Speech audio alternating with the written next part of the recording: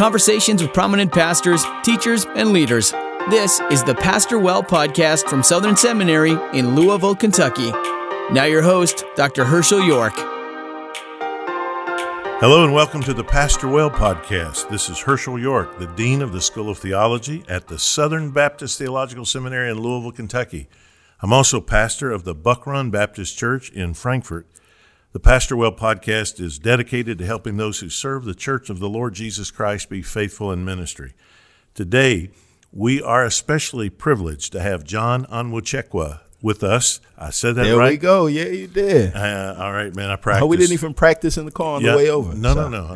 Yeah, but I have known of you for a good while and admired you from afar. I am delighted to have you, thank you, on brother. Pastor Well today. Welcome to Louisville, to Southern Seminary, and to the Pastor Well podcast. Thank you, man. Glad to be here. Well, you're a native of Houston, right? Yep, Houston, Texas. But now that last name tells us your folks are from Nigeria. Is that right? And you were born there? No, I was born in Houston. Were you? Yeah. My mom and dad came over probably 10 or so years before you were born. Yeah. Where are they from?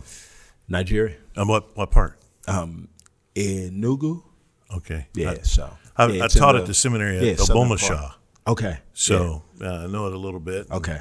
I actually really love Nigeria. So and hope to go back sometime. Yeah. So where did you go to college? I went to school at Baylor. And then to Dallas Theological Seminary? Yep. To DTS, and was there from 2006 to 2009. I was part of a church plant in Denton, Texas. That was right outside of there, and then moved to Atlanta, Georgia, a little more than 10 years ago. And there you planted a church, is that right? Yeah. So I was part of a group of folks that moved from Denton. There was about 25 of us that moved to Atlanta to plant for that church plant. Blueprint Church. That was why we moved, to be a part of a church plant. We were just Christians that felt like the Christian life should be lived in the context of a church. And when the idea came to plant that church, it was, our church out in Denton was really family in the truest sense of the word. Mm-hmm. So there was no big push or convincing. It was, we feel like God has called us to do this. And it was, those 25 people just were like, oh yeah, of course. Yeah, we're getting ready to go. Let's do it. Yeah, our church has just done this in Fort Collins, Amen. Colorado. So my exec pastor moved out there and pastoring, and several families from our church have gone out there, and students have transferred to Colorado State. So we've been through it. That's amazing. It is a great joy to see God work. Absolutely. It's hard to say bye to people you love, but if you're going to lose folks, lose them to Jesus. Yeah, absolutely. Then spend eternity with them. Absolutely. That's the way to go. So is that what became Cornerstone?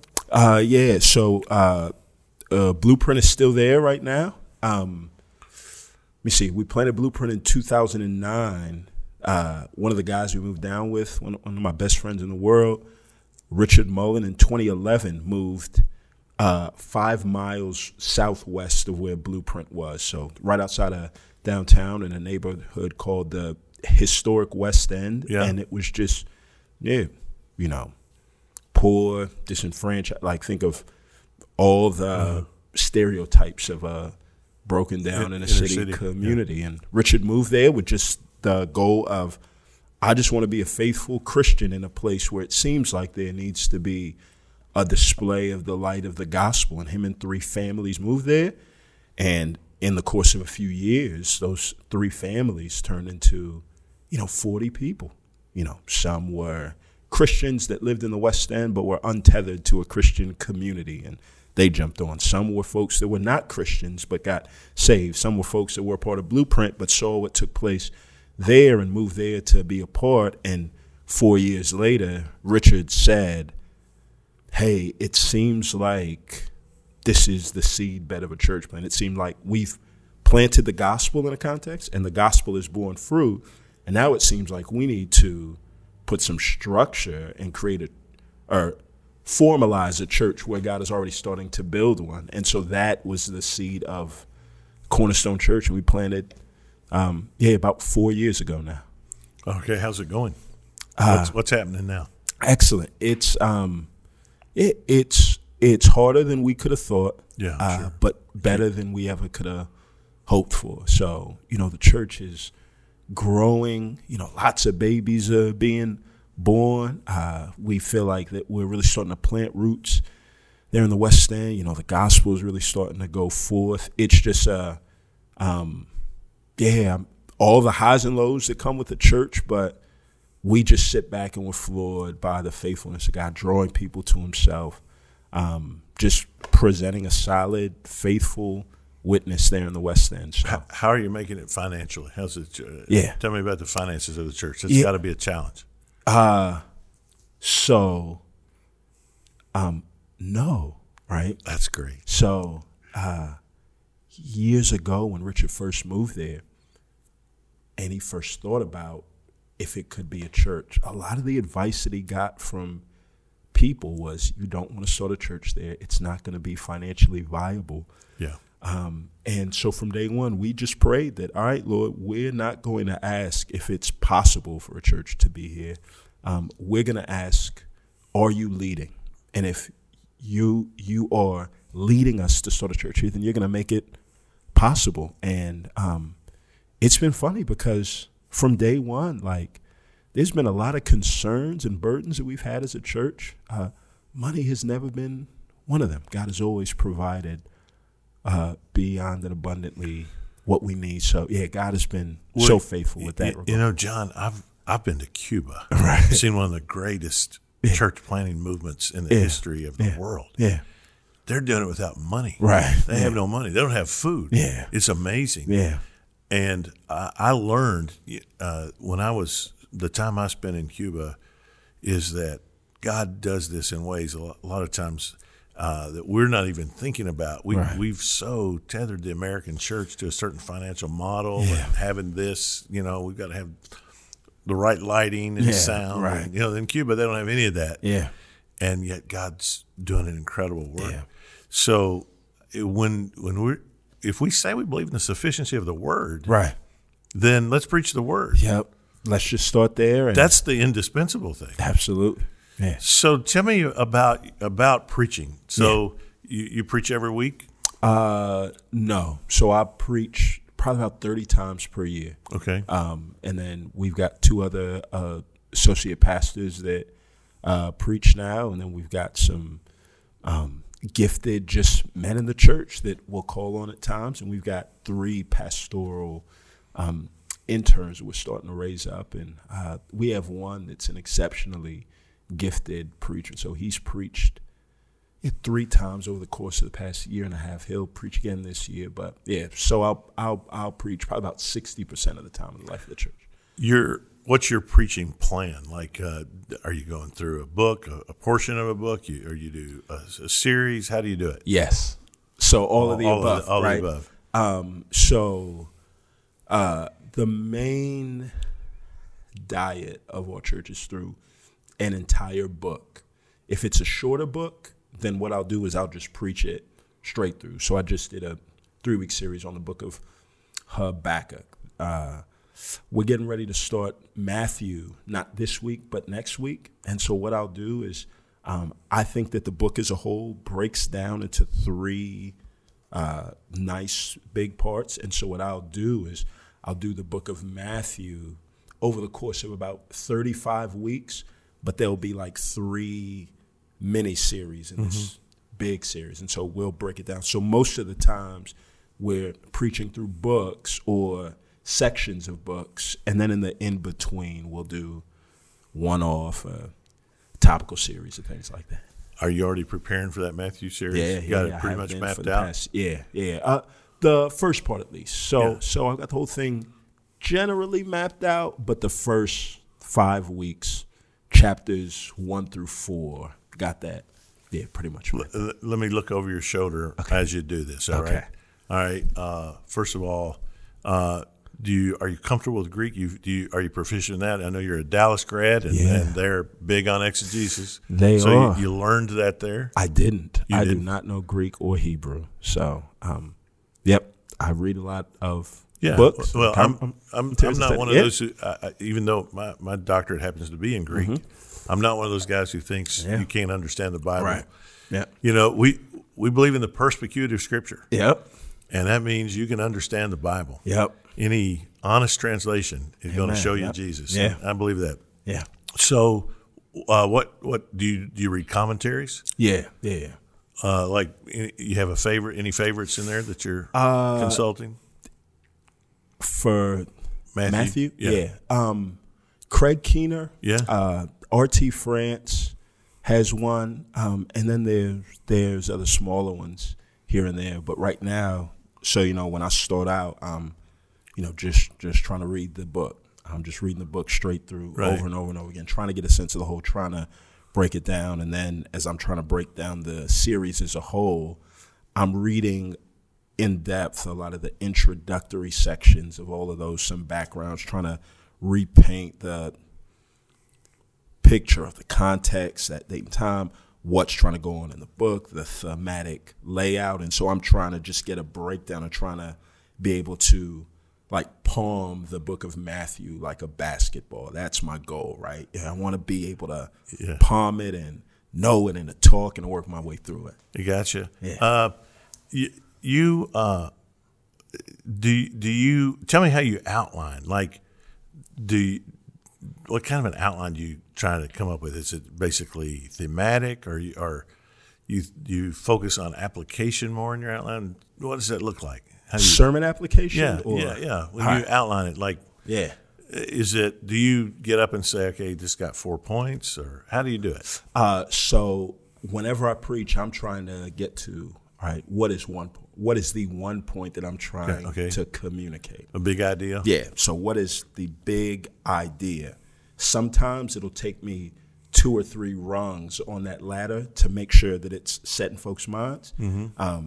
Sometimes it takes 2 rungs. So based on the text, it's really based on the text. I've got friends and guys that they'll pull 3 points and exactly 3 points out of everything. I can't. Yeah. Good. I think that's good. So you're trying to. What are you? No, I mean,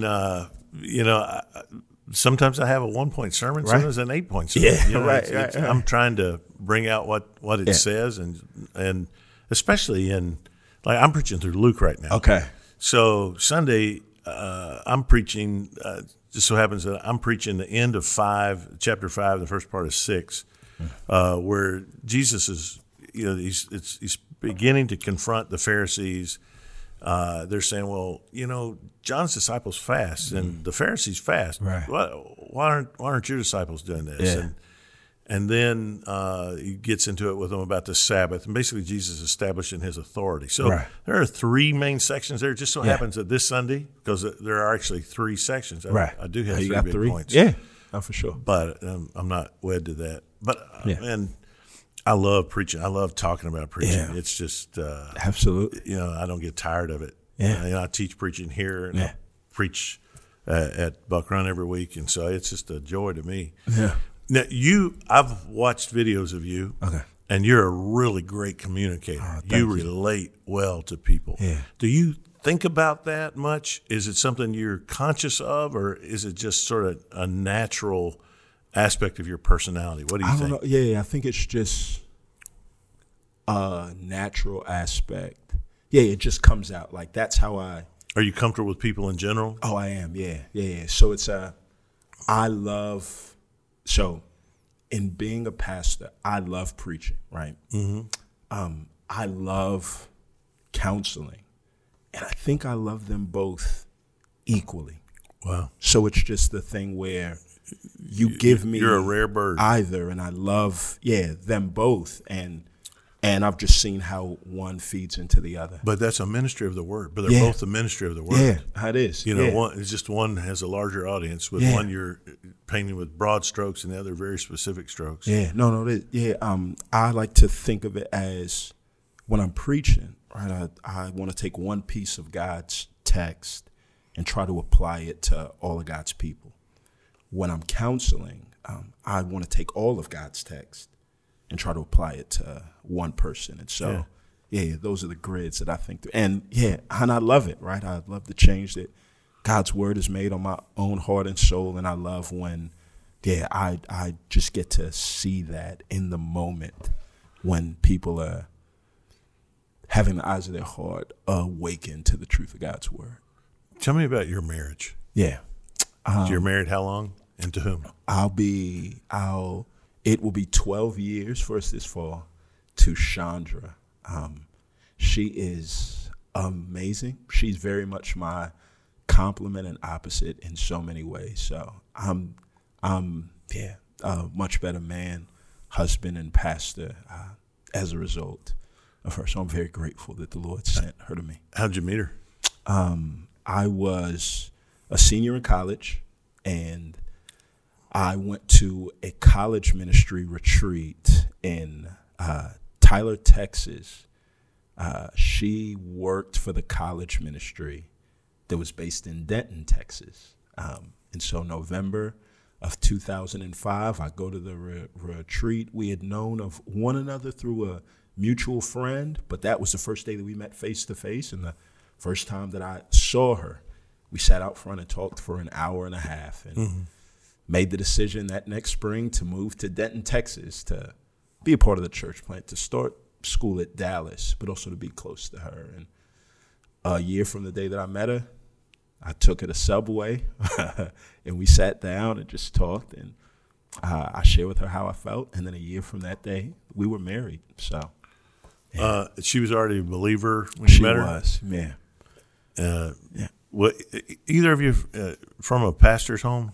Yeah, my dad is a pastor, so I've just been a bivocational pastor, for as long as I can remember, and So you grew up hearing preaching, thinking about preaching. Yeah. Now, I love to ask guys this question because this is unique, and you don't read this in any preaching book. Okay. But tell me about your wife's ability to listen to and critique your sermons. Yeah, so one of the things that I love about my wife is she's very honest and candid, right? So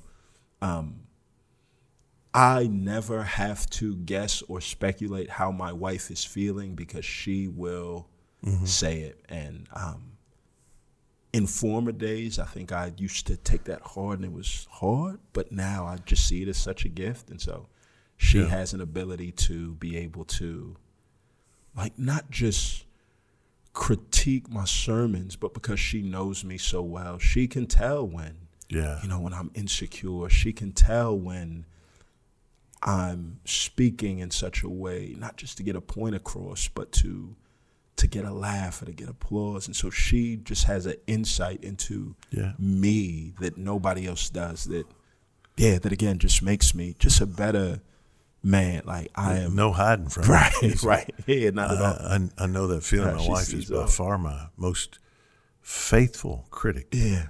And I mean that in the best sense of the word. Yeah. But there's no hiding from her. Yeah. She can tell when I'm just pinpointing from a mile. She one of the most dangerous places in the world to be is operating in the realm of talent. Mm-hmm. And most people can't tell. Right. They think, oh, that's great. Yeah. But my wife can tell. She can, yeah. That was you. That wasn't the Spirit. That was you. And but man, aren't we glad the Lord gave them to us? Absolutely. I think a pastor who is afraid to let his wife speak into his life and make those comments is really missing something. Absolutely. They are faithful. Absolutely. You wrote the book that Nine-Marks published on prayer. Yeah. Tell me about prayer. Prayer is a mysterious thing, and I think sometimes we don't really like to talk about our prayer life. But tell me about yours. How do you pray? When do you pray? Tell me about the role of prayer in your life, and specifically in your sermon prep. Yeah. Well, let me start by just saying, part of writing the book, I think, was, one of the things that I feel like God had used to shape and to help my own life, right? In the same way, like preaching, in one aspect, I'm grateful for the burden of the past 12 years of pastoring and being compelled to study God's word, to share with the church. And I would like to think that if I didn't have that duty and obligation, that I would be as ardent of a student of the Word as I am, but I know that part of the reason that I've grown as much as I have in the Word is because of that responsibility, and God has used the responsibility of preaching to help tether my heart to His Word in a way that I don't know I would have without that duty. And so, I think that the book was the same way. Like, prayer is hard for me. It is a discipline and it is a struggle. It doesn't come naturally. It doesn't come easy. I can always find or think of a million other things to do, right? Yeah, I've never really struggled with reading my Bible, right? Studying, counseling, but I have struggled with prayer. As I have gotten older, prayer has become more natural to me. How so? What you're how old? 34. Okay, so when I was 34, I had just finished my doctorate, and I was at a church that was just growing leaps and bounds, and I was so caught up in the planning and the doing and the executing. I had 2 young sons. They were like 11 and 9 at that time. And prayer was something I added on. Yeah. It really was. And it felt like a duty. Yeah. Crisis came. I'd spend time in prayer in crisis, right? The older I have gotten, and certain habits changed. Yeah. One is I used to stay up real late. Yeah. And sort of got up when I had to. I was never like sleeping in later, but I didn't get up till I had to. Now that's reversed. Right. My wife and I go to bed fairly early, and we go to bed together. Yeah. We don't go to sleep for a couple of hours, right. and we read, we talk, we watch TV. Yeah. We don't think it's unspiritual, unscriptural to have a TV in the bedroom. We're okay with that. And right. But that's our time together. Yeah. It's funny. A lot of times I'll come home at 7:00. We're going like, what time do you want to go to bed? What? And so we do that. But I will wake up at 4:30 or 5 in the morning. Okay. And I used to joke that people get up early in the morning, just do it to brag about it. I said, I'll sleep in until 9, and I've got God all to myself. Then all those other spiritual people are done with it. But honestly, now I find myself getting up at 4:30 or 5, and I love that time alone with the Lord. Yeah. It's not a duty. It's a joy. Yeah. And just communing with the Lord. Like I'll tell you, last week I was preparing for my sermon in Luke last Sunday, and I just reading over that text every morning about Jesus touching the leper. The leper says to Jesus, "If you will, you can make me clean." Yeah. He doesn't say you can make me well. Yeah. Here's the guy who has to keep his hand over his mouth and say, "Unclean, unclean," everywhere he goes. Right. And what he wants is not merely to be well, but to be clean. Yeah. And he says to Jesus, "If you will, you can make me clean." And Jesus says, "I will." And he touches him. Yeah. He touches him. And I got so overwhelmed with Jesus, the Holy Son of God, touching the unclean leper. Anybody else who touches him becomes unclean themselves. Yeah. Amen. Jesus, he communicates cleanness. Nobody else can do that. Right. You can communicate uncleanness. Right. Amen. But you can't communicate cleanness, but Jesus can, and he does. And man, I just got so overwhelmed with that. Amen. And just to pray and to praise. There are certain joys in getting older. Amen. Now, there's a lot of junk too. I'll tell you. Right. Stuff doesn't work like it used to, and all that, and you ache. But man, I wouldn't trade it. I'm grateful for the maturing, just really in my prayer life. Yeah. So, prayer is it's a joy, and I will tell you, man, your book on prayer is a blessing. Oh, thank you, brother. And it is an encouragement, and I just want to encourage you, man, that you're touching a lot of people, and you're going to be one of those people that I pray for on a regular basis, because I'm just so delighted by your ministry. Thank you, brother. Well, here's to answer your first question. So prayer has been a struggle and a discipline, but I found that like any other discipline, that my soul is helped when I do it. When you do it. Right. And That's so right. I've never been one to be able to stay up late. So it's ironic that you bring that up. I have a 2-year-old daughter at home right now. Uh-huh. She goes to bed at 7:00 p.m. I've always gotten up at 5 or 5:30, and then I would hang around the house. I'd go into work at 9:00. I'd come back home at 5. I'd have 2 hours to spend with her, and she would go to bed. So starting November of last year, I just started to wake up at 4 a.m. So each morning, I wake up at 4 a.m. I've got a little shed on the backside of my house. I'll make coffee. I'll go out there, and I got this one from Mark Dever, what Mark does with the directory of his church. And I saw him do this, 5 or 6 years ago, and I spent some time in D.C. Every morning as he's reading the Bible, he'll take names of his church, and he'll just pray through those names. So when I get up each morning, I go through the last 2 letters of the alphabet.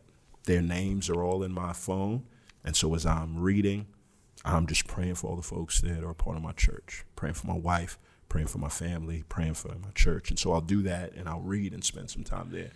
Now, that has to have an impact on your preaching. Oh, no. Because when you stand to preach, you're preaching to the people you've been praying for. Yeah. So it's So it's all of these, I think, unintended consequences that just come as a result of doing being faithful to the things that God calls us to do. It's being the shepherd. Yeah. It's begging with the one who has bread to give you bread for those that need it. Amen.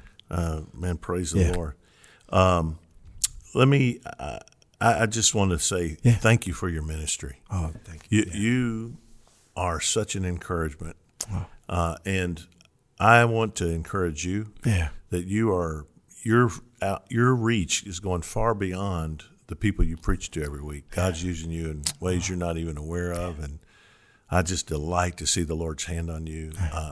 I'm praying for you. I know that the enemy must assail you frequently in many different ways, but man, we need you. Hey, thank you, brother. And I'm going to be praying for you frequently and fervently. Thank you, brother. I want to just thank you for being with us on Pastor Well today. And glad to be here. As we sign off, I like to do what I call the twinkling of an eye round. Just ask a bunch of questions, short questions, and just hear your answer to, all right? Okay. Here we go.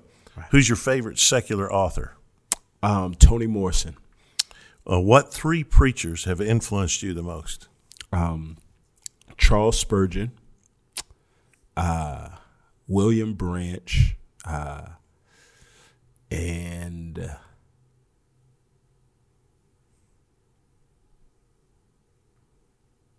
I don't know. I can't think of it. All right. Those 2 are good. All right. What book of the Bible would you most fear preaching through?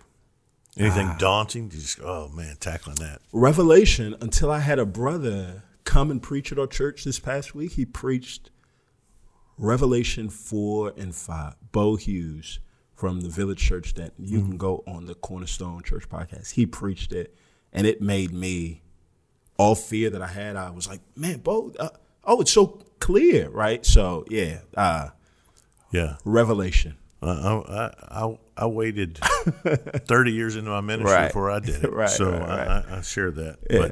But once you do get a handle on it, it unfolds beautifully. Oh, it made me want to read and study. Yeah. Do you remember your first sermon? I do. What was it? What did you preach? I preached John chapter 8, 1 through 11, the parable of Jesus and the woman caught in adultery. Really? Yes. Was it any good? No. It was bad. Really? It was terrible. I preached it at my dad's church. My dad and my mom were so encouraging, but it was, I look back now and I don't think I have the notes anywhere. I'm glad I did it at a time where there were no podcasts or anything. But I have a tape of mine. Oh, do you? Yeah. Yeah, what do you? I can't bear. I could not bear to listen to You it. still have it? I still have it. It's a cassette tape, Yeah. and it will never see the light of day. Yeah, mine was worth a long time. All right, if you could take your wife anywhere in the world tomorrow, where would it be? Her dream was to go to Spain. We got a chance to do that last year. If I could take her anywhere in the world, it would be Australia. We got good friends out there. Yeah, if we get all right, and finally, when was the last time you dunked a basketball? Last time I dunked a basketball, last Thursday. You can still dunk. I can still dunk. Son, you the man. I appreciate it. Yeah. It's been a long time since I saw my dunking days, I tell you. Right. Well, John, it's been a joy to have you. I am so great. thankful to you for taking the time out to be with us on Pastor Well, and thanks to all of you who tuned in. If you've not yet subscribed, make sure you do so on YouTube or on your favorite podcast app so you don't miss an episode. I look forward to seeing you next time on Pastor Well.